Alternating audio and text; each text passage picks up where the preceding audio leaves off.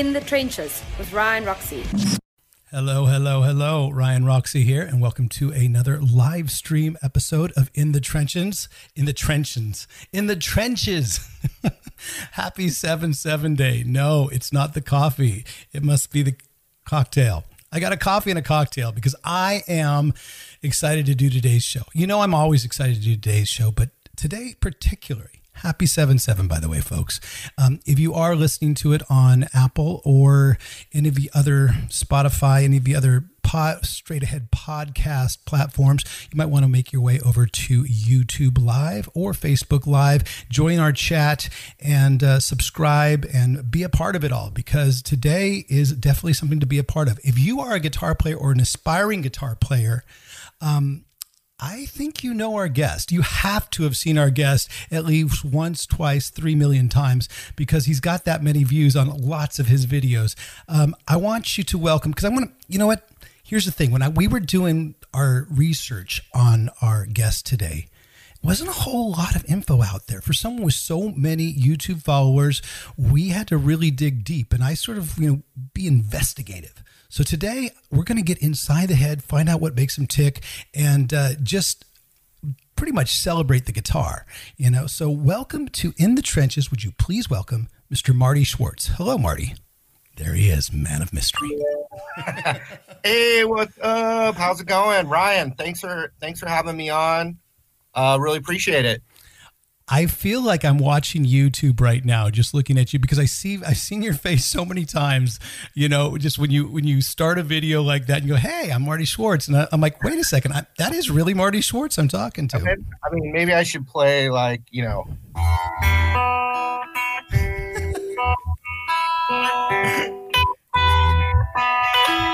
Sorry.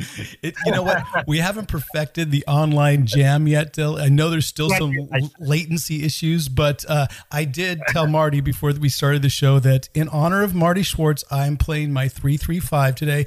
I know that is one of your guitars of choice. We're going to get into all that sort of equipment, all that kind of stuff. But first, I'm here. There he is. It's Marty Schwartz, man. I've been wanting to have you on this show for a while now, because there it is. You're getting love from the chat room already. Because I wanted to find out your whole story, because I think it fits into the In the Trenches sort of storyline of what we have with our subjects. A lot of them, a lot of our guests that we have on play with bands that are established, like me, sort of riding the coattails of a big name.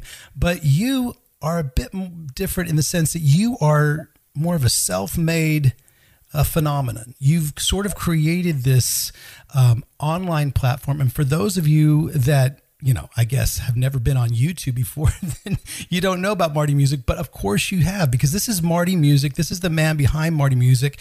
I want to sort of find out about that, how that all came to be, but where it all started. So if we could do one of those. Let's start with Well, that's a nice segue into how you and I first met and know each other. And I want to throw out a huge shout out to you and your bandmates in the Alice Cooper band. Right.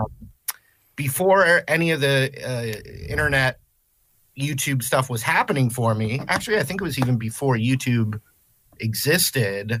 I played with your drummer, Glenn Sobel, who's my friend as well. I played with your drummer, Glenn Sobel, with an American Idol singer named Elliot Yamin. So that's how Glenn and I got to know each other. And then we always stayed in touch. We were both really into this future technology. At the time that we were doing that gig, we did a European tour together. And this is before he was in Alice Cooper, before he knew he would even play with Alice Cooper. Was it Beautiful Creatures? Was it before Beautiful Creatures? This was after Beautiful Creatures. So this is like, this is probably, man, I can't even, time is such a blur, but I've been doing. Especially this year. Yeah, oh my God. I've been doing YouTube for about 12 years. So it was a good, 3 or 4 years before that. So we're talking like 15 years ago. This is interesting because I'm going to have Glenn Sobel on in just a few weeks, Nice. so we'll be able to revisit this band. Did this band that you toured with in Europe, did it have a name, or were you guys It under a was the solo name? singer. Yeah, It was the singer, Elliot Yamin from American Idol. So, it was him, and we were, the band for, to back him up. But I do remember even back then we had like those white flip cameras. phones. Oh, it was a flip phone or Not a flip flip camera? phone, but no, those white, flip's not the right word. There was these little white video cameras before phones could take good video. Oh, Vic, can so you put a picture of one of those up, please? Our producer like usually a little has stuff like that. It looks like a little white Game Boy or something. But I remember like talking about, someday I think people will just be be doing video everywhere they are, the backstage or their band or the shows. Everything's going to be videoed. So I remember that seed way back, over 15 years ago, talking about kind of like the future that we felt could be coming. But so that's how you and I met, is through Glenn Sobel. So, cut to, a decade later, Glenn ends up playing with you, with Alice Cooper. And I also want to say that I've seen you guys a handful of times because Glenn always invites me when you guys are in town, which I appreciate that kindness and friendship. But what I want to tell you guys is you've always, every time I've gone to see you guys, you've always been, each one of you. So let's see, you've got Ryan, Roxy, of course. But we got Glenn, right? Sobel. We got Chuck Garrick, yeah. Tommy Hendrickson, yeah. and Nita, and of course we got we got some funny guy with weird eye makeup on. I don't know, Well, obviously, the man, the myth, the legend, but and amazing golfer. So all of you guys have always been so cool. So Marty, I'm flattered that you're introducing us as sort of like individual members of a band, because that's that Guns N' Roses or Kiss factor. It's like all of a sudden everyone has their sort of favorite sort of Alice Cooper band member, which is great. And I think, and so the fact that you're doing that, but let's be factual. When we play those places and we walk around the casinos and stuff like that, there's not people stopping Glenn Sobel. They're stopping you, man, because they know they've seen you, or you have taught them a song or two over the years. And that's what I'm most impressed by you, is that you've been able to see that foresight of what's going to happen with music, with way back in the white flip phones or white phones or whatever, before the internet, before YouTube was even off the ground. There it is. He's quick. I'm telling you. I was just making sure I did have it right. Okay. So you've been able to take that, put it into action, and now you've turned it into not just a career, but sort of a pioneer of what online lessons is about. So, kudos to you, man. And definitely you deserve all the success that you've been having. What is the first, do you remember the first video you ever put up all those years? Yeah. The first, failure is a huge part of why I have the gig I have, So there's a lot of lessons in that. But the first video I ever shot where I consciously decided that I was going to make YouTube videos was this song.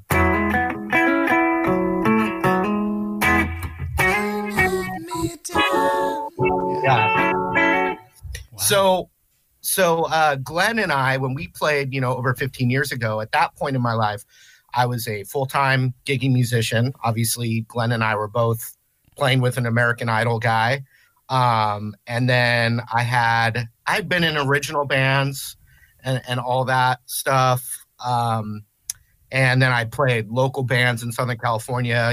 I've done lots of, thousands of gigs before YouTube even existed. Thousands of gigs, cover gigs, original gigs, solo restaurant gigs with a looper pedal. You ever play in the wedding band? You did a wedding band? Oh yeah. That was cool. The first like real pro band I played in. I was probably about I was still in college, and I took over for my guitar teacher in college, who was in this like kind of corporate, cover band. He had gotten burned out, and here I am, 20 21, 22 years old, just fired up to actually be able to pay my rent playing guitar was an amazing feeling. But so that kind of started down that road. And that particular guitar teacher, I really looked up to him because, I mean, he had this killer life and he wasn't like a famous guitar player. He showed me that you can make a living. Well, it's harder now, but, you know, back in the 90s, like I saw this guitar teacher of mine,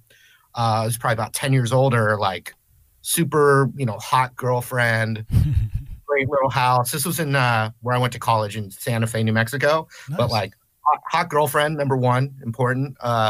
Killer pad, guitars.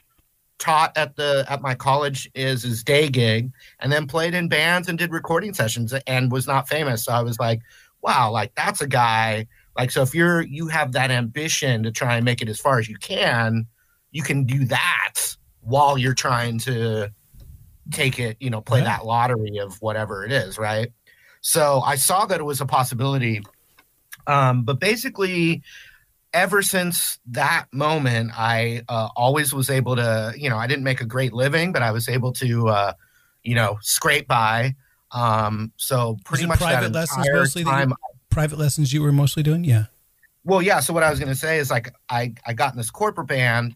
And so I was like, okay, well, that's my night. You know, we played like 3 nights a week. I was like, all right, that gig's good. But what do I do during the day? And I was like, well, I can be just like my guitar teacher, Chris, and figure out maybe I can start getting some students because I enjoyed passing on the information that had helped me. So that became my day job. And then, you know, I eventually moved back to Southern California. And same thing, just found bands to play in, taught guitar during the day. So pretty much from the time before I was even out of college, I was gigging and eventually started teaching guitar. Once I was on tour in Europe with our mutual friend Glenn, you know, 15 years ago, I think, I had a baby daughter because my daughter's 15 now. But, you know, at the time it was just, I was really starting to feel like, man, I need a little more security. I need a little more just steadiness, you know. Right. I was getting a little older, thinking about the future way more than when I'm in my 20s, you know. But when I talk about failure, what ended up happening with me is in 2005, so I'll cut to 2005. So we're getting closer to all this. Right. 2005, randomly, just because I was known in my community as a guitar teacher and I have a music degree, I got this random call from an elementary school in Carlsbad, California. And their music teacher had quit right before the school year was going to start. So they were in like a kind of desperate, we need someone, we need a music teacher, not a guitar teacher, but like, you know, a general music teacher. You can teach percussion, you can teach the triangle, you can teach triangle recorder, you know, do, re, mi, this land is your land. All of them. Land, all the hits. Kindergarten to 5th grade, man. So, so I walked in there to the interview and I was thinking, wow, this could be a brand new experience for me. And I told them, I said, look, I have no experience in what you're looking for, but here I am, a professional musician. And I hated music in elementary school. I hated the music class. And so, you know, it was really boring and I just zoned out. But here I am doing music for a living. So obviously nothing was grabbing me back then to inspire me. Right. So if you guys were to hire me, I don't know what I'm doing, but I would at least do what I wish someone would have done with me back then. It's like the kids walk in, I put the guitar out, you know, we're you know, play big A chord. Yeah. That's the way to do it. You know, and they would I'd have them in the palm of my hand, you know. Well, it goes back to me, to Marty. It goes back to knowing who your first guitar teacher was. You still know his name. I know mine, the name of mine, who I grew up. His name was Steve Phillips. His story was not that much different than the one you told. He was the cool guy. He played in a local band. And one of the first, I remember the first lick that he taught me was...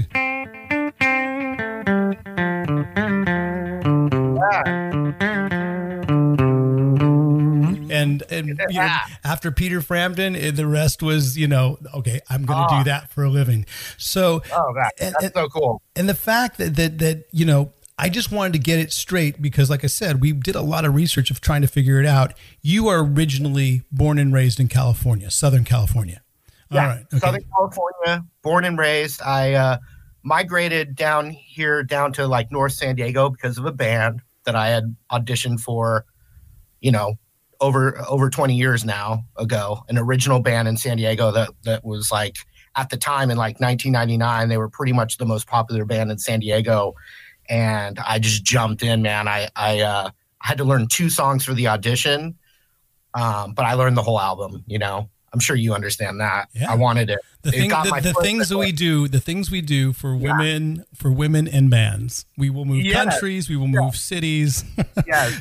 So for those of you that are listening right now and just tuning in, we are here with guitarist, I would say world guitarist, guitar teacher to the world, and international instructor of mystery. I will say that much. Yeah. You're listening to In the Trenches podcast with Ryan Roxie. I'm Ryan Roxie, and we are here with Marty Schwartz. So, if you're just tuning in again, subscribe to that YouTube button, and let's hear more about the history and sort of how it came to be that you sort of went from a guitar teacher online, doing private lessons, to seeing that foresight of, hey, maybe everything online is happening, and then now you're a teacher. You have a teaching gig, but how does that translate over to online? Yeah, so we're getting closer. So in 2005, I just totally randomly got hired as an elementary school music teacher, and it was about 20 hours a week, so it wasn't full time. But because of that gig, and I did it for 3 years, because of that, I got even more known in that little community, the little city there. And so I became like the guitar teacher of that community. So really being the elementary school music teacher just really boosted all my private guitar lessons, right? So it was like the best like student generator ever, was being this trusted teacher at this elementary school. So, really I enjoyed working with the kids, and it was a lot of hard work. It was super draining. But because of that, I was like, I think maybe this is where I'm supposed to be, or my calling, right? So I started considering maybe even getting more into teaching elementary school, like maybe even going back to school and getting my teaching credential to teach school. I was just natural with the kids. But in 2008, the economy crashed. And so I got laid off from the teaching job, and I lost a lot of students. I lost a lot of gigs. All these different things happened, compounded really quickly in 2008, where I was really worried that I could pay my bills. And, I had this nightmare and scenario in my head of like having to like move back in with my parents. And I had a wife and kid So that's like pure failure, right? So that's why I said failure. It was like, and it connects to the don't let me down. So during this time that I was teaching elementary school music, every once in a while, a kid wouldn't practice. I mean, a lot. They wouldn't practice in my private lessons. I used to be that kid. I was that kid. Yeah, I know. Well, I have this is advanced. What do you got there? I have my laptop raised on a cardboard box. Oh, dude, those cardboard boxes make the best sort of height. Yeah, I just gave it away. The secret technology that I'm using. But no, I'll tell you what, I was teaching these lessons, and the kids like you that would say, oh, I forgot how it went, or I didn't practice. I had this one kid that it was like 3 weeks in a row. I still remember it was the song Fire by Hendrix, which I was always trying to get the kids into cool music, Yeah. But we played that with Alice. I remember playing a couple versions of Fire, and it's not the easiest song. Tell me, Fire. It's a tricky little right hand rhythm and stuff, but I'm sure you have a good way of teaching it that this kid was able to do it. So I said, you know what? I don't want to hear that you didn't practice or you don't remember how it goes. I'm going to record, Yep. I'm going to record it on my laptop right now, and then I'm going to put it up on this thing YouTube, and I'm going to put your name in the tag words. So all you have to do is type your name in, and the video will pop up, and then you can play along with it. And I'm going to check how many views it got to make sure that I know that you practiced, right? So we're talking like 3 views. And I was like, that's like kind of a clever little thing to add to my guitar lesson routine that would make me different than other guitar teachers, is I start shooting like the synopsis of each lesson, putting it on YouTube for them to then watch later. That was like my big idea. It wasn't to reach strangers.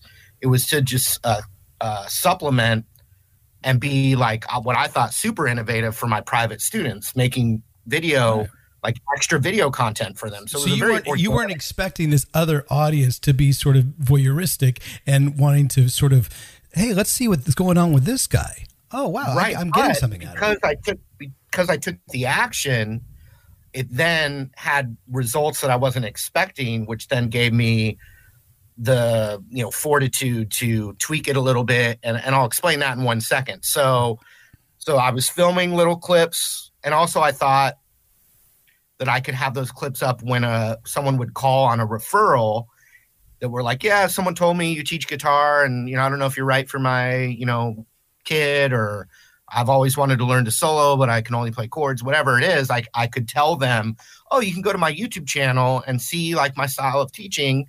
And also I'll make clips from our lessons too. So I think it'll be really helpful to you. So it really started super organic as like an organic little supplemental thing. Right.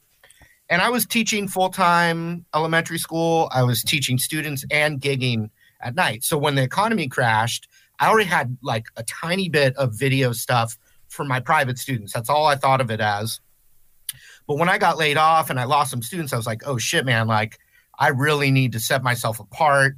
I should start, making tons of videos, not just for my actual private students, but I should start making videos to just market myself, reach people. Right. So the reason I always think about Don't Let Me Down is I got called into the elementary school in the summer of my, what would have been my 4th year teaching there. They called me in and they said, they cut the funding for music, so we're going to not have you this year. And I was like devastated. I thought that was my whole future. Right. So I was super devastated, and I drove home and I went into where I'm at right now. This is my garage. I mean, I built out a little studio room here in my garage, but Just I came back here. Say it's a recording complex. We want the myth. We still want the. I'm in my son's room. But a lot of people think it's New York City. But but yeah, I understand you. So you're in your recording complex / garage. Yeah, man cave.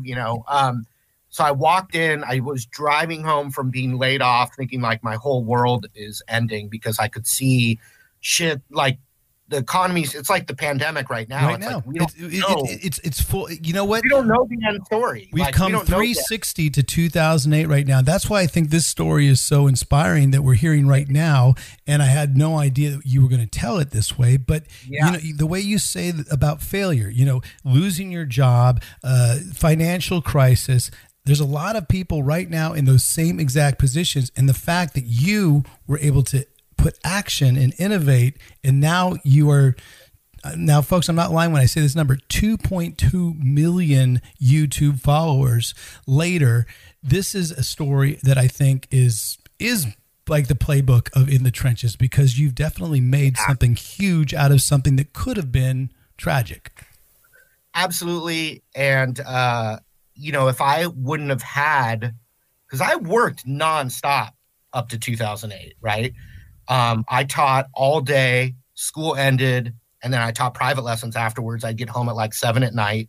Saturdays, I taught all day and then had a reoccurring Saturday night gig at this cool bar in Orange County. So, I mean, I was working nonstop. So because of that, I didn't have that like free energy to like reinvent myself. I was too busy going check to check to make sure my family was fed, Right. So getting that everything taken away from me, which, I was terrified, but it also opened up my mind to be like, oh shit. I mean, yeah, you got to scramble, but all of a sudden I had nothing to lose. So I drove home from getting laid off, got in here, I filmed all my early videos right with my laptop camera. And I had like a little looper version of Don't Let Me Down that I had played a lot at, I had a couple of solo restaurant background music gigs. So I had a little repertoire of like little jammy covers I could do.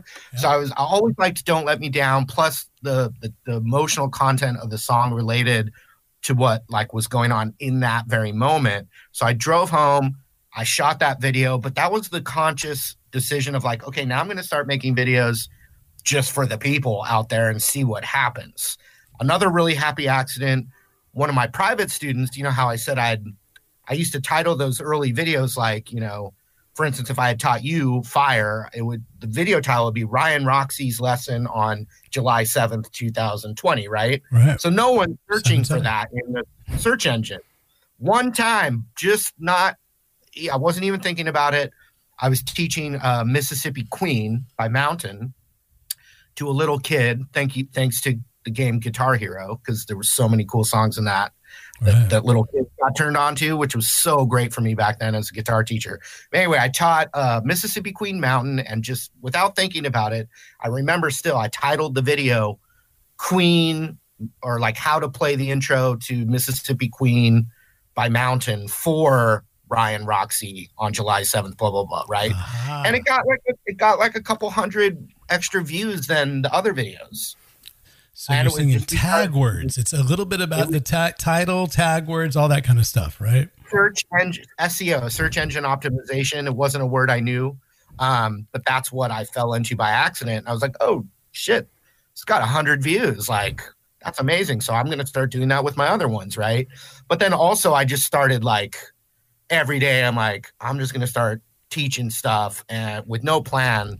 I was really trying to get more private students. It was as simple as that, because that's how I made a living, right? And now the living is made through online. So yeah, I love the way that there is the thing that you thought you had a goal. You actually had the goal of, okay, I'm going to get more students, but you didn't know how you were going to get more students. And now you have 2.2 million students.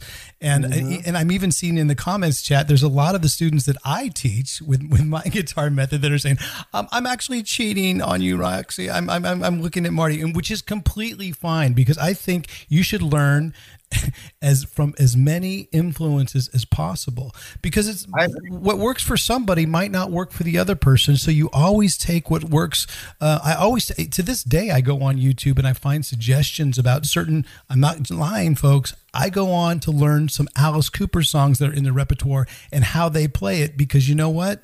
Sometimes they play it better than me, way better. Tommy, when I first met Tommy, your other guitar player, Tommy Hendrickson, he said something like that to me. He was like, I checked one of your videos on this thing, man, which was so when did you really start feeling like that? Because we met right about the time you were going to kick off Marty Music, and I know you were already established at that point, but at the same, when did you start feeling like, okay, wow, this is really snowballing into something big? It was like 2008, 2009. It was just a brand new world of YouTube starting. And, I navigated through lots of things and a lot more lessons, which then eventually led to me doing something completely on my own. So Marty Music, is completely, I own 100% of it. And, that only Marty Music was that thing. Anyway, I was busy with lots of opportunities on YouTube, and basically there's stuff I'll skip over, so I'll just be like, And then that led to me starting my own thing, Marty Music. Perfect. I get it. Well, we'll wait for the Netflix show to come out, the making of Marty. But I actually wanted to get in real quick because that does bring us a little bit to present day. And I wanted to sort of put out a new little ITT segment, which is In the Trenches segment, because Alice Cooper always says, never let the truth get in the way of a good story. And because we did a lot of good research to sort of figure out, peel the onions off of the onion layers off of Marty Schwartz, I have a few things that might be fact or fiction, a few questions that came up through my research. Okay. And I think you've answered a couple of them. Go ahead. Yeah. And one thing, because we didn't do any pre-interview stuff. I mean, we talked, but we didn't talk about what we were going to talk about. Right. So there may be I don't know what you're about to ask, but something may pop up where I'm going to have to say no comment. Okay. But go for it. All right, great. I love it. Because that will mean you're going to plead the fifth. I love the fifth. Don't drop that 335. All right. And almost drop my guitar. Anyway, I'm ready. All right. Never let the truth get in the way of a good story. Or let's see, is this fact or fiction? And I think you might have answered this a little bit earlier, but do you actually have a bachelor's degree in contemporary music performance? Yes, I do. You do. Okay. Yeah. So, and that was in Santa Fe, New Mexico. Why was New Mexico the choice of to go to college? Super easy answer. Ooh, fact. Man, nice production. Oh, dude, that's Vic Chalfant right there. He loves the shout outs. I'm stealing Vic. I'm getting Vic. Everybody wants him. Trust me. Wow. So luxurious. Contemporary. Santa Fe. Yeah. It's real easy. I was not the person growing up to become a musician. Okay. Guitar was something I started my senior year of high school because I just dug it, man. And girls liked it. And I was just getting super into all of a sudden I realized that guitar wasn't as hard as it seemed. So I just got super addicted to it, but not to the point where I'm not a bachelor, actually. I have a degree in bachelor degree. It's a fine line. Different. No, I am married, actually. But real simple. I did not have aspirations, or did I feel like I was good enough to be a professional musician. Never. It was, couldn't be more of a fantasy. So I actually always was really passionate about movies and film. Right. So I really wanted to go to film school, but I also wanted to just leave California to experience something. And there just happened to be this cool art school in Santa Fe, New Mexico that specialized in, film and video production. And turquoise. Come on. They had to specialize in turquoise. No, still got Santa turquoise. But no, it was they had it's called the College of Santa Fe, and they had professional sound stages there that professional movies would actually film there, and students could intern on Hollywood movies like City Slickers, Wyatt Earp, television shows were shot there. So any deserty movies or shows, they would do the interior shots at the soundstage at my college because they didn't want to have to, they wanted to shoot all the stuff in one location. So in Santa Fe, there was this classic, Western set. And so Wyatt Earp, they shot the Kevin Costner Wyatt Earp movie all outdoors there. But when they'd go into the saloon or into the house or into the cabin or whatever, they had that all set up inside the soundstage. So basically I went there to study film and to hopefully come back with experience and come back to California and just work in that industry. But fate had another plan. Wow. I got even more into music when I went to college. And for whatever reason, the music students were the cooler students, much cooler than the film students. The film students, not, I don't want to generalize, but a lot of the film students were very pretentious. They already thought they were the next like Steven Spielberg or whatever. I don't know why. Whereas the musicians were just, killer, down to earth like you, Ryan. Yeah, we just want to make a living, man. We want to make it to the next one. Let's hang and jam. And so I just gravitated. And once again, like I found that guitar teacher I was talking about. I was like taking the guitar lessons at college, literally just because I dug guitar. So I was a film major, and my favorite thing was going to my guitar lessons. So about 2 years in, I switched majors because it was all I was doing. I had 2 bands. I practiced all day, every day, not because I felt like I had to, just because I dug it. And it just took over. And I remember telling my parents that I was going to switch to music major, and they were really, really upset. I wasn't thought of as like a musically talented person, but I was working really hard at it. And so it just took over. But Santa Fe is because I was going to study film. And it's weird when cut to 2008, when I, started making YouTube videos, all of a sudden that little production experience. Original passion I had. I mean, I'm using, a lighting setup, and you have good lighting. You have good lighting. Yeah. I've had to, figure it all out, but it's kind of fun. It's amazing. Like I sit here and think about how the job I currently have was like the perfect job for my skills and traits, and it didn't even exist. Like I'd rather be doing I'm like the most fulfilled career-wise. Like I'm trying to make the most of it. And I really try to make the most of it. And I feel my mission in life. I know what I'm here to do. You're teaching hundreds of thousands, millions of people guitar. And I'm just so grateful that I can sit here and do this and support my family, because, it was not always easy to pay the bills, So yeah. That says it in a nutshell. That says the reason why you found your window and you've gone through it. You found your door. I say, whatever door it is that something that you're really good at, you do that, because the money will come later, because the money shouldn't be the goal. The money will be one of those fringe benefits of it. So you learned, I'm happy to hear that you learned your lighting and all that stuff from Santa Fe College. I learned all my lighting and from YouTube, to be honest with you, about how to light stuff and have a cool looking microphone and stuff. Well, and what about you and I learning guitar? Like, what if we had YouTube? I mean, what if we just had that one control on YouTube, folks? If you're in the chat room and you don't know about the slowing down of the speed of the YouTube video, it is amazing for learning any guitar lick you've ever wanted to learn.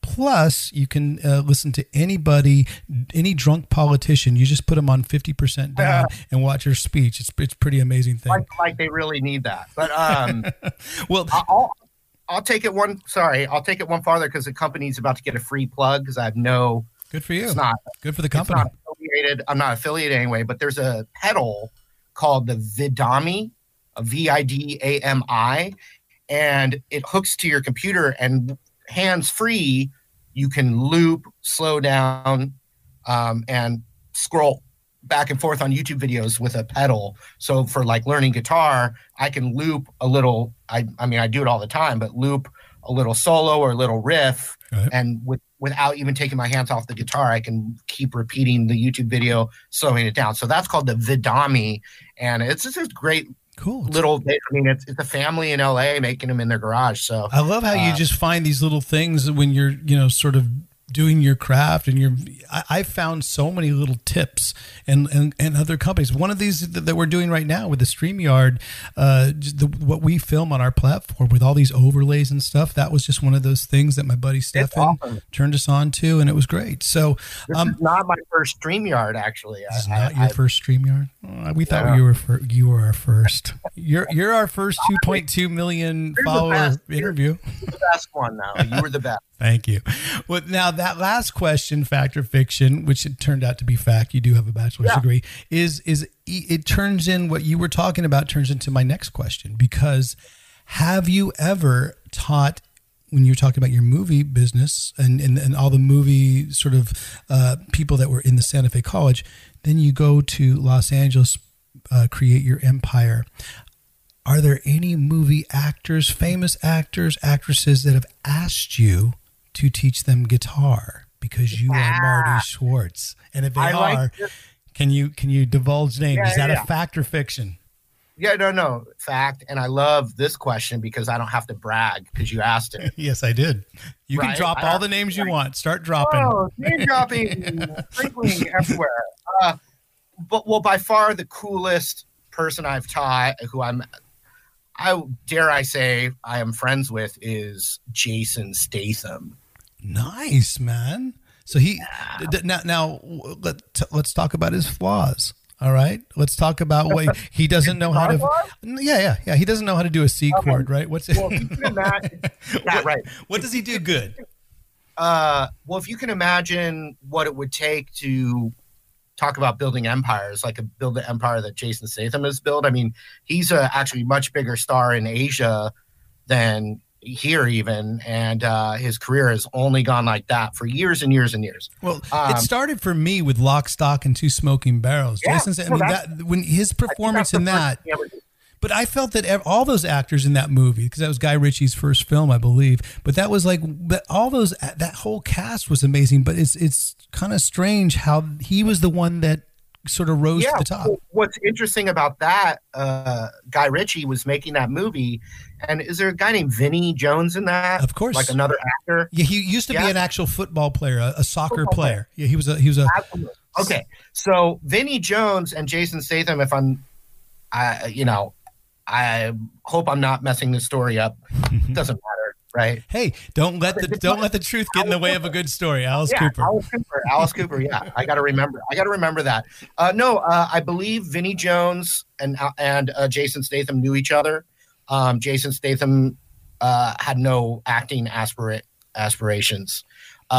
Basically, Guy Ritchie was making that movie, and he was saying, "Yeah, I need like a streetwise kind of street vendor, smooth talking, streetwise street salesman type of role." And Vinnie Jones is like, "Well, my mate Jason Statham is a street vendor guy." Or whatever role he was cast in that movie, it was who he was for real. Wow. Like that was his personality. So he didn't really have much that he had to do. And yeah, for whatever reason, it's that same thing, man. Happy accident. He was an Olympic diver at one point. Wow. Even though England didn't. He didn't teach you. He didn't want to get diving lessons from you. So how did it come about that he wanted to be you to be his guitar teacher? Oh yeah, it was just basically I get emails, and someone emailed me and was like, "Yeah, I'm reaching out for my boss that wants private lessons with you. Do you do that?" And I was like, I'm sorry, I'm too busy to do that. And as I was responding, I saw at the very bottom it said like the woman's name. It said assistant to Jason Statham, and I was like, "Oh shit!" Like. Jason Statham.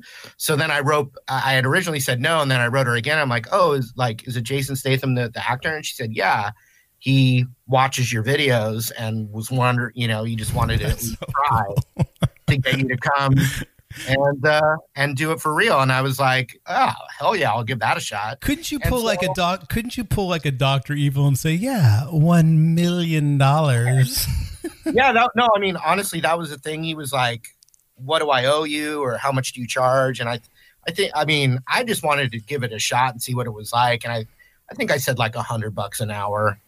Wow. And Jason, you got off lucky. You got off light. Well, let's put it this way. I said that because I wasn't really worried about it. I was just more knew it was going to be like a cool adventure. Who knows? We could end up becoming best friends and riding around in his Porsche and everything. But, yeah. But basically, yeah, I was like, I told your assistant like $100 an hour, and he just like, I don't think this will ever get back to him, and it's only a good thing. But he just pulled out this giant wad. Yeah, he made it rain on. He made it rain on like, Marty Schwartz. I love it. And I was just like, okay. I think Vic has a video of that. Vic, you want to pull up that video of it making it rain on Marty Schwartz? No, he doesn't have that. Okay. Oh, not quick enough. But no, so that's cool. I've become friends with, some of those people like the Blues Brothers. I've talked to because they're working on a Broadway musical, and so they reached out to me. about being involved with that. One of my earliest inspirations I've been talking to, and I was actually supposed to be in Europe right now, working on a video with Cat Stevens. Are you kidding me? No, I'm serious. He's one of my heroes. Yeah, no doubt. So, relevant, even in especially in today's world, the songs. I mean, whenever you hear a Cat Stevens song these days, it almost sounds more contemporary than when my mother, who owned the album back in the late 70s, was playing them. You know? Yep.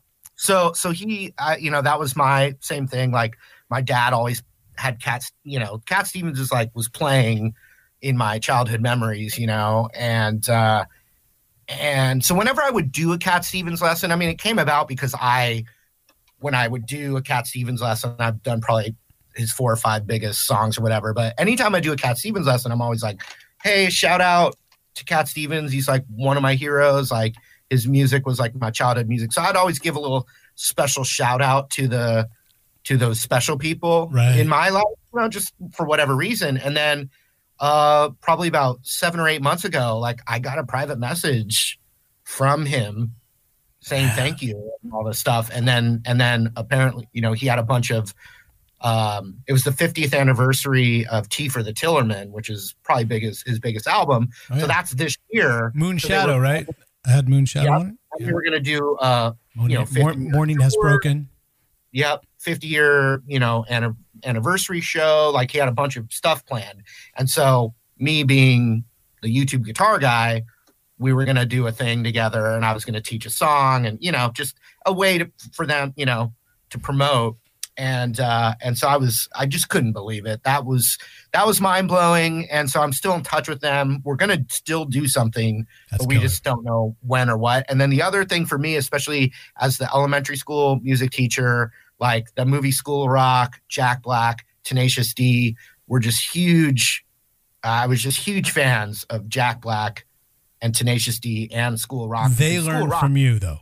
They asked you. Did they ask you to? Oh man, that's killer, right? I was gonna say, this was in the very beginning of my YouTube stuff. Before that, I felt like I did the School of Rock thing for real.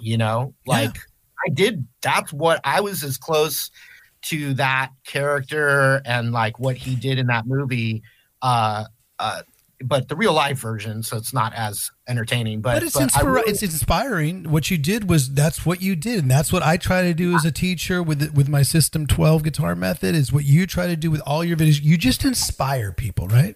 Is that it? Yeah, I love it. I love it. I love everything that I'm able to do and reach people and help. Just know I'm helping people. Like it's an amazing feeling because I also make a living doing it. But Tenacious D was like, I'm like a Star Wars fanatic too, just because of my age. But like Tenacious D, was just one of those things. And Jack Black, I really related to.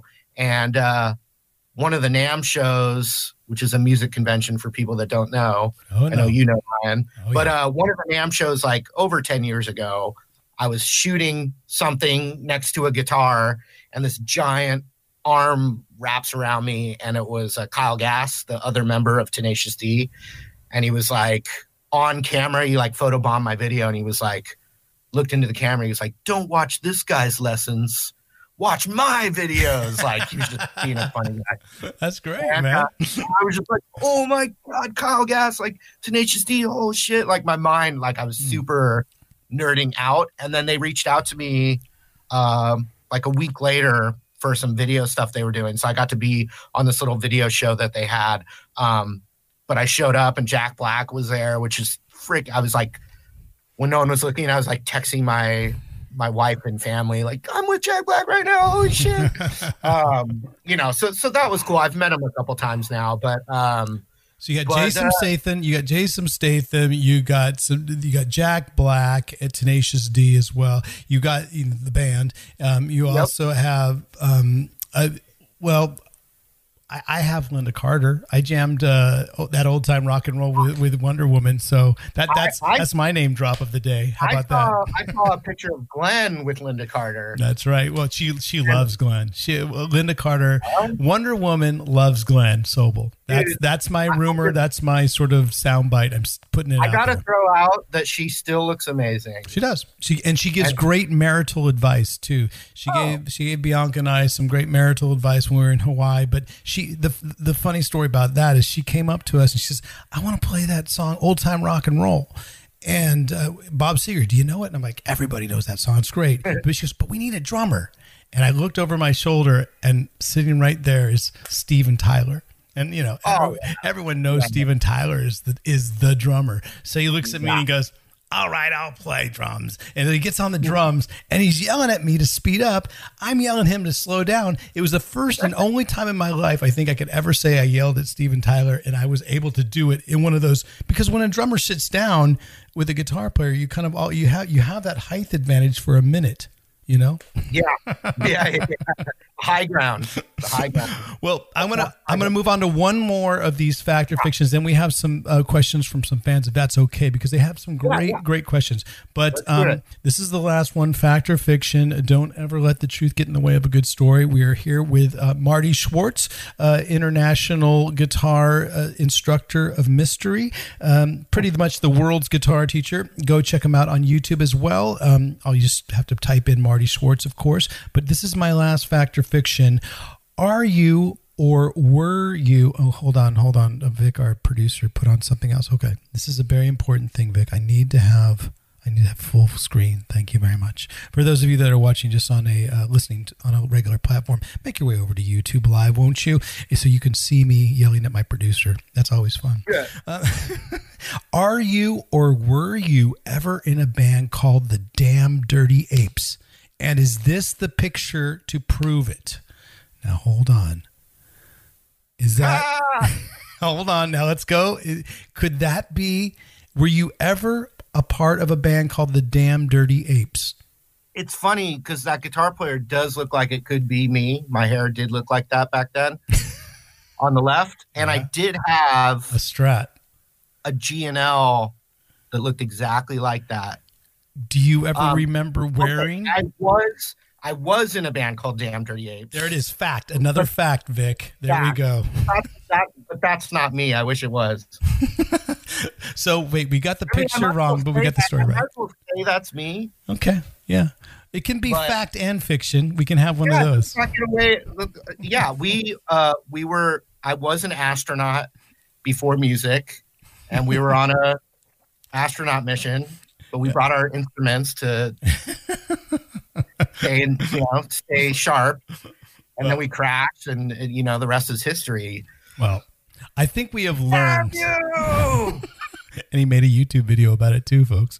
I was in a band called Damn Dirty Apes, but we didn't wear Planet of the Apes costumes. Okay. All right, that's good to know. But I can tell you why we were called Damn Dirty Apes is because actually the whole reason I'm in San Diego.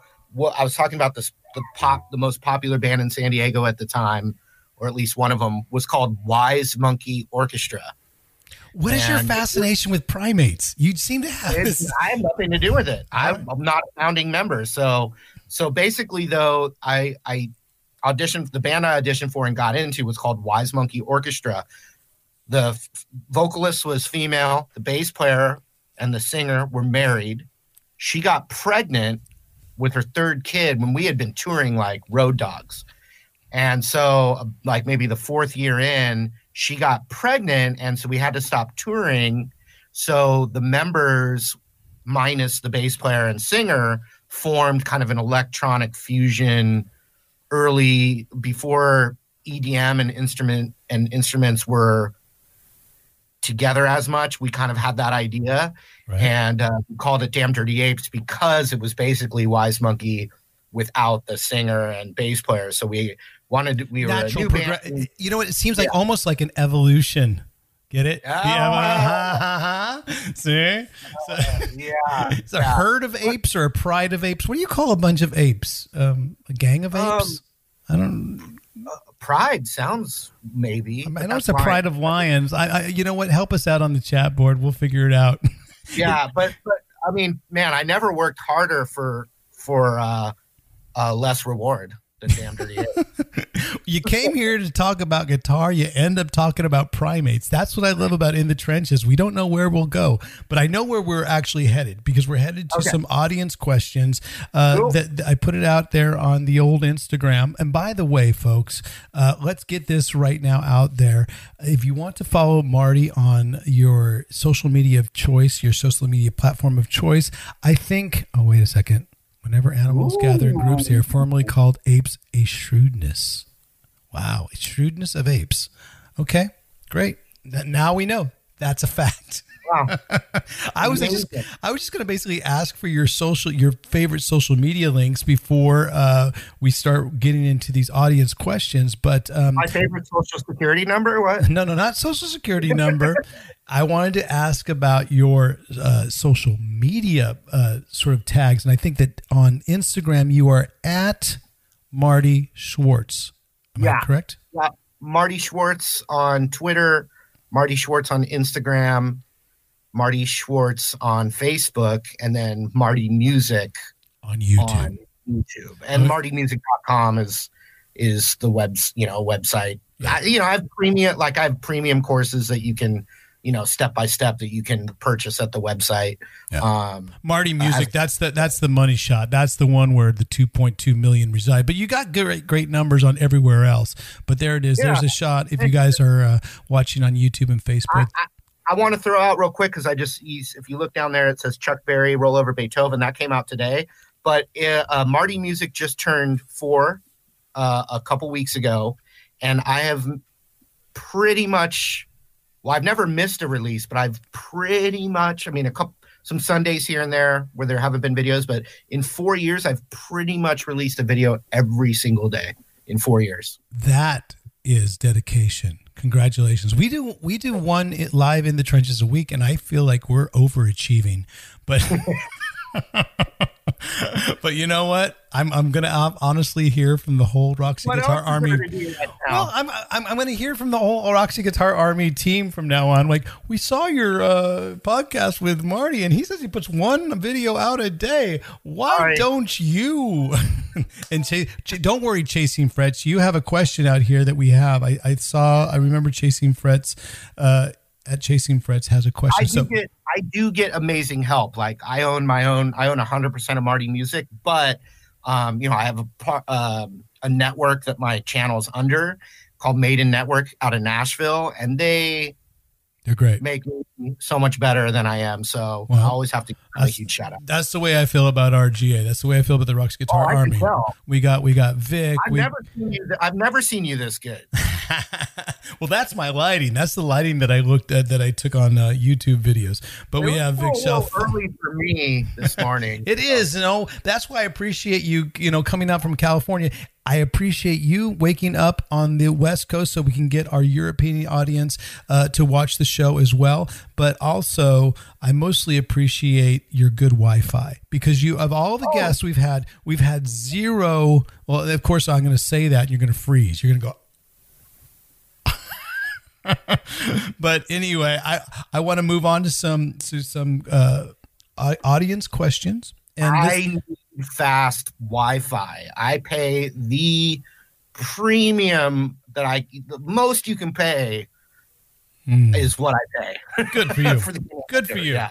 I was actually just going to give a whole bunch of love to my team, which is actually Vic Chalfant, Robbie Miller, Scotty Hagan, Dave Rattenberry, Federock. They all help out, and plus everybody that's in the RGA, the Roxy Guitar Army, they help promote these shows, and I'm sure we are going to snowball this episode into many, many more views as well.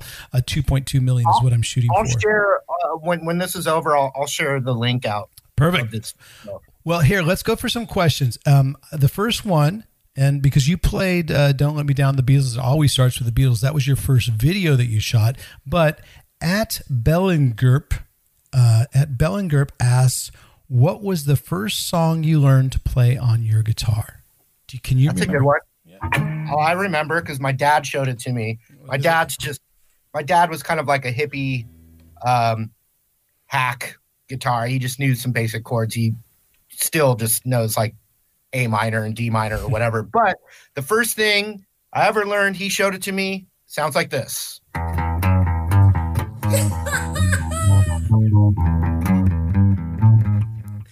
Theme to Peter Gunn, baby. That is. And if you want to get advanced, you switch to the string. Back. And that's pretty much all I knew for about 5 or 6 years. That was the only thing I could play. Well, you said you taught the Blues Brothers, so that's obviously one of the tracks that you had to teach them. Yeah, I had this amazing conversation with Judy Belushi about what they're trying to do with the Blues Brothers, John Belushi's widow. So that was pretty wild. And then a private message from Dan Aykroyd just, saying, we love what you do, Marty. I mean, that was like ridiculous. You know what? These are heroes.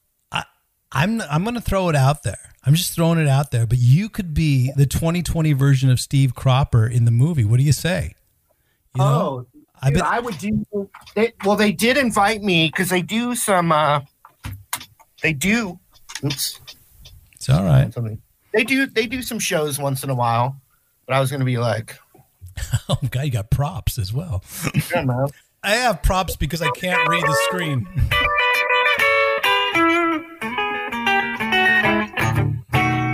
Come on, baby, don't you wanna go? Come on, yep, baby, don't you wanna go? Sorry, I get distracted. What were we talking about? No, that was great. That was your first song. You said Blues Brother. It was the Peter Gunn theme. Peter Gunn. Oh, there it is, man. Michael McVeigh. Just so you know, that right there, there's our 335s today, and you were hanging out with Marty Schwartz on the old live stream in the trenches. Appreciate you guys hanging out. There's more questions that we have at Ben's 24112 LOL, which is somebody's laughing out loud. Is strumming 4 chords to a metronome good practice? I would say absolutely. I mean, it's any music that you practice to a metronome is going to make you better. It can get frustrating, so sometimes just get rid of the metronome and test yourself out. But absolutely, another thing, if you have 4 chords that you're practicing to a metronome, maybe try and find a famous song that uses those 4 chords. You're not going to have a lot of if you have 4 chords that are the C, G, and D, and A minor, or whatever, you're going to be able to find millions of songs that use those chords. So don't be afraid to find a real easy chord. So it's a little more rewarding when you're playing something you recognize. I mean, like Tom Petty, so many of his songs are just those great open chords. They're amazing songs. So don't be afraid to try and find 4/4 timing. I love it. Well, the good news for me is that I get to play in a band with a human metronome, which is Glenn Sobel, which you have, good history with. Yes. And I got to say, Glenn, and it doesn't surprise me because you guys everyone in the Alice Cooper band comes off this way, but I know Glenn personally, where I don't know you guys as well because I'm friends with Glenn, but I mean, he's as professional as I've ever seen. Right. No doubt. Preparation. Yeah.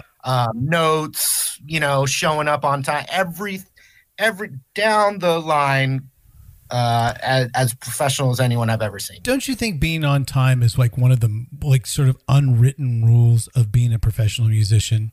Promptness. Yeah, and it's so weird how difficult it is for some people. Yeah, but not for you. You came in right on time. Good internet, high expensive internet. Probably Jason Statham money right there. Internet. Oh, hey, maybe not, but that dude's got good internet. He's got good internet. So let's move on to some questions. At Justin Strudwick _guitarist writes, favorite guitar and why? And why do I think I know the answer to this question? Yeah, I have. I mean, there's kind of 2 that are tied, but I like to talk about this one. I've had this one for less than a year. It's a Gibson ES3 335. Yep. Brand new. But what's so special about this one, and some people have seen the video, it's up on YouTube, is I got to go to the Gibson factory to shoot a video on the making of a 335. Oh, that's So I killer. went there and I actually made this guitar. I didn't, So did you go to Nashville or did you go to Memphis? Okay, because Nashville. because Not the custom shop. they used to make it the 335s in Memphis, and then they actually moved shop. Now they're all made in Nashville. Now they're all made in Nashville. But so I literally walked down the line every step of the way, painting it, binding it, sanding it, every step of the way, and we shot it on video. Well, you definitely And the- polished it, mate. I can see the polish it's very shiny. I like it. So I walked all the way down making this guitar. I was there. I was there for the birth of this guitar, Wow. and they literally strung it up at the end of the assembly line. The last guy there, he strung it up, did their test, whatever, handed it off to the other guy. They walked over to the spinning buffer, Yeah. and they buffed it, and then said, "Here you go." So my next And question was what's more rewarding in your lifetime, the birth of your child or the birth of that 335? Wow. They're both. They are. I have two kids actually, so I just didn't bring it up. But I mean, nothing blows your mind like being a parent. That's great. But this is related to being a father because the drive to support my family is why I ever made YouTube videos in the first place. So to me, this is kind of this amazing symbol of me. I did it. It's kind of a reward. And I'm working with Gibson still, so I have a little relationship with him. In fact, I hung out with Chuck, your bass player. Chuck He Garrick. worked with Gibson, and Yep. And actually, one of the coolest things about Chuck is because he's kind of intimidating because he looks like a caveman or whatever, or like He's Bisto Blanco, dude. You don't have a name like Bisto Blanco and not be intimidating. he looks like straight out of like Conan the Barbarian movie, or like Mad Max or something. So I had, out of all you guys in the band, he's probably the one I had talked to the least. Right. And so at this last NAMM show in January, because we're both working with Gibson, I went up to introduce myself to Chuck again because we don't really know each other that well. But he was there at Gibson.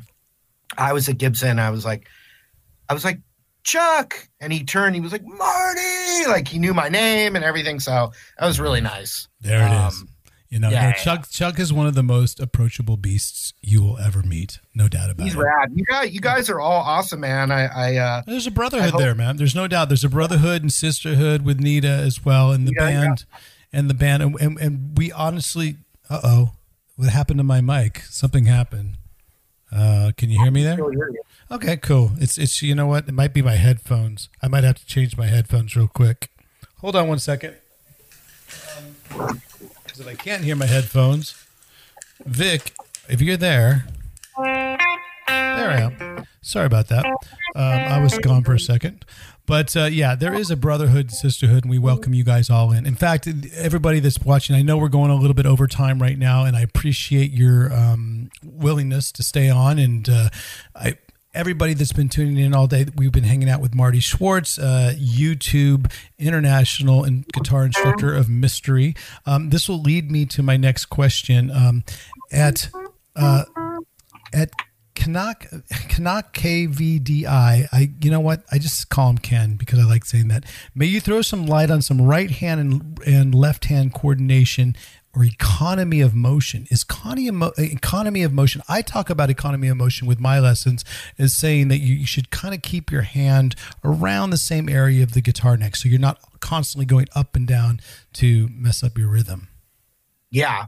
One thing I can say, just a couple things that popped into my head looking at the question, is when you're practicing, I'm saying, not playing a show or whatever, but when you're like working on something, right, it is good, I find, to, when you're working on something, look at your right hand as you're doing the thing, and then also take some time and look at the left hand, look at them both, and it actually really helps. Now, economy of motion, some of those things I probably just do naturally, just from playing a lot. I figure out what works for me. Like like playing a power chord with my pinky just because I'm lazy now, but I can do it. I'm not stretching as much, Do you know what I mean? Stuff like that. I definitely know that. I find myself constantly changing from the third to the fourth string. And I actually saw a girl on YouTube just the other day who played all her power chords with just the first finger and the second finger, which means that she has all those other fingers to stretch with. But like I said, I'm kind of like you. I'm a little lazy as I get more comfortable with my playing. I'm like, use the pinky. And I always say that this is your hidden star right there, right there. It's a hidden finger. Slash never uses pinky ever, right? Well, I mean, I don't think Clapton did either, but I mean, your pinky, if you grow your fingernail long, I guess it's good for scooping up things. But no, the thing is, it was, I think Slash did use his pinky for a lot of stuff, but you could see him when he gets up on the solo. The one thing Slash doesn't do is, at least from my years of playing with him, he'd wear his guitar really down low and cool. But when you'd solo, he'd always put his foot up on a monitor. Cello mode. Yeah, then he'd get that high. That was a little good trick that he used a lot. So let me ask the next question. At Luke BZNet, at Luke BZNet, favorite BB King lick? Wow, do you have one? Yeah, okay. It's this. I like it. Wait. It's when he goes to the no, but he'll do that root up high. All right. I just learned something from Marty Schwartz. And I can't do that wiggle. Vibrato. The vibrato, isn't that more just like that's your personality coming through? Yeah.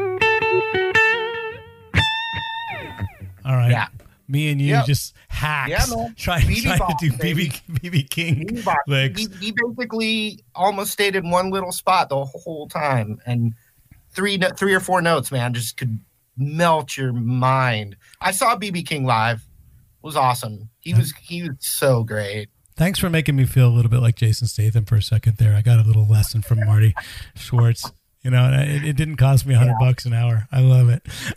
Let's go for one more, or maybe a couple more. At Chasing Frets, because at Chasing Frets have been asking a lot of questions. What got Marty interested in guitar? Let's see. Before I could even remember anything, there was always a guitar in my house because my dad had one. But what really inspired me to actually start playing guitar is just a weird thing. Like I saw Santana live. Yeah. And that was awesome. But what year was that you saw Santana live? Because I mean, probably I would say 1992. All right. And but what I'm saying, it wasn't Santana. This band that this is pre-internet. So you got to understand, you discover bands differently back then.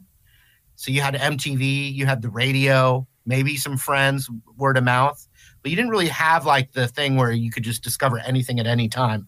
So I saw Santana and this young band. I mean, they're older than me, but at the time, a band of younger dudes opened for Santana, but they were jamming and playing this kind of classic rock jam style music, and they were called Blues Traveler. Oh, wow. Okay.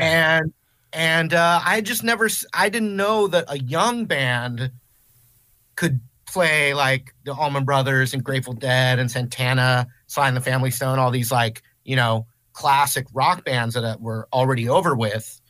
I didn't know that a young band could follow in those footsteps.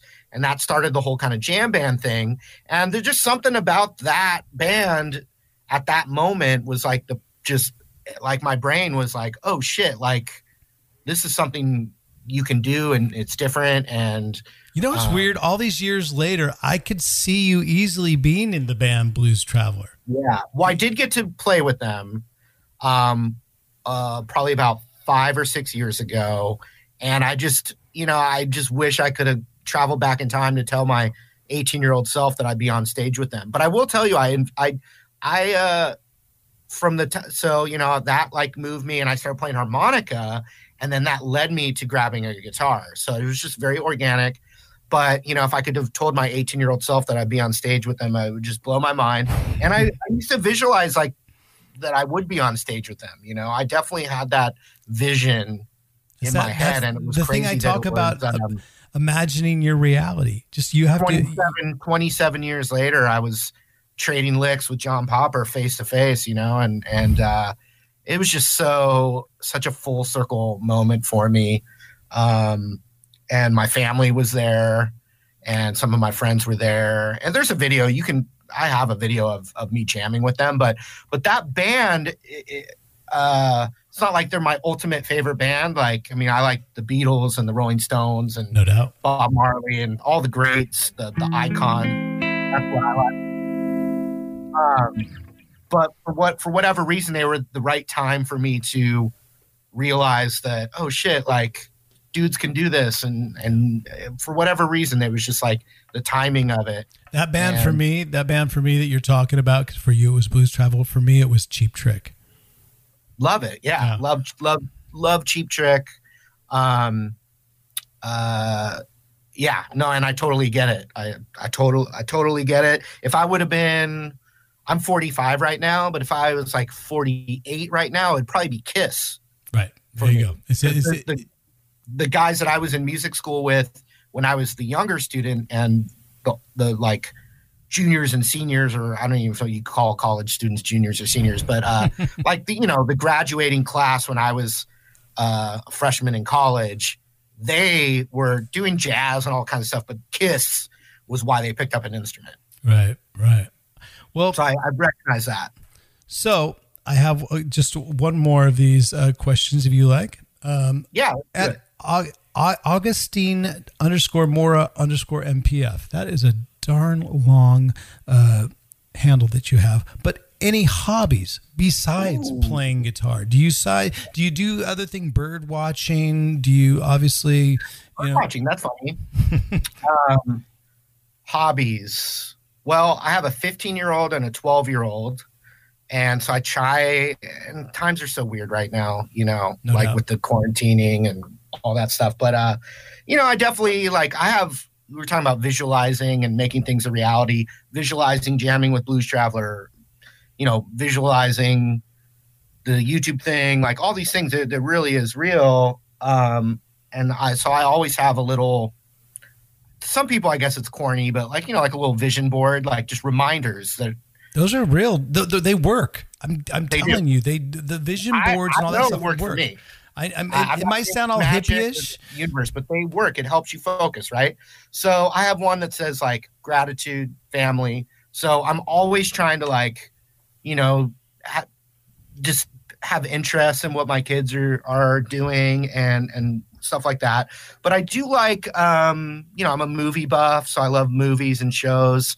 I really like the show like Top Chef and Chopped, like the cooking shows where they have to improvise. I really relate to the working under pressure and being creative. So I definitely dig those shows. But right now, I mean, as far as hobbies go, it's like between making a video every day and my kids knowing that I exist, and I have a wife too. So that, and then I have 3 dogs. So, just family stuff, like, just. Kath Grant is asking, are you teaching your kids the guitar? That's like the ultimate question I get constantly. And it's funny. They don't touch the guitar and they don't like the guitar. But what I think people will relate to, one, I think it's great for your kids to have their own identity. Find what they want to do. Have to follow in someone else's thing they did, Right. I think that's really natural. Yeah. Like a good example is like Stella McCartney. Clearly she had these amazingly artistic parents, right? She didn't become a musician, but she had all that amazing creative genes or whatever, the art genes inside of her. And she became this great fashion person. She never has to be in the shadow of Paul McCartney. She can be her own thing. But what people I think will understand is my daughter, who's 15, when she just imagine the cutest little, 2 or 3 year old that like looks up to you like her hero and is so cute and, has you wrapped around her finger. If I'm sitting there and look like I'm really enjoying playing the guitar, like my little 2-3 year old daughter who's 15 now, she'd come over to me and be like, no, Dad, put that down. Play with me. Look at me. So it was actually a jealousy thing. But this is my other child. This is my other. I saw this child getting born. Yeah, no. So it really was always about, oh no, you're not going to do that right now. You're going to go play with me right now. Like, so in the early stages of it, it was more of a jealousy competition for my attention. And now they're just both my kids are really creative, artistic.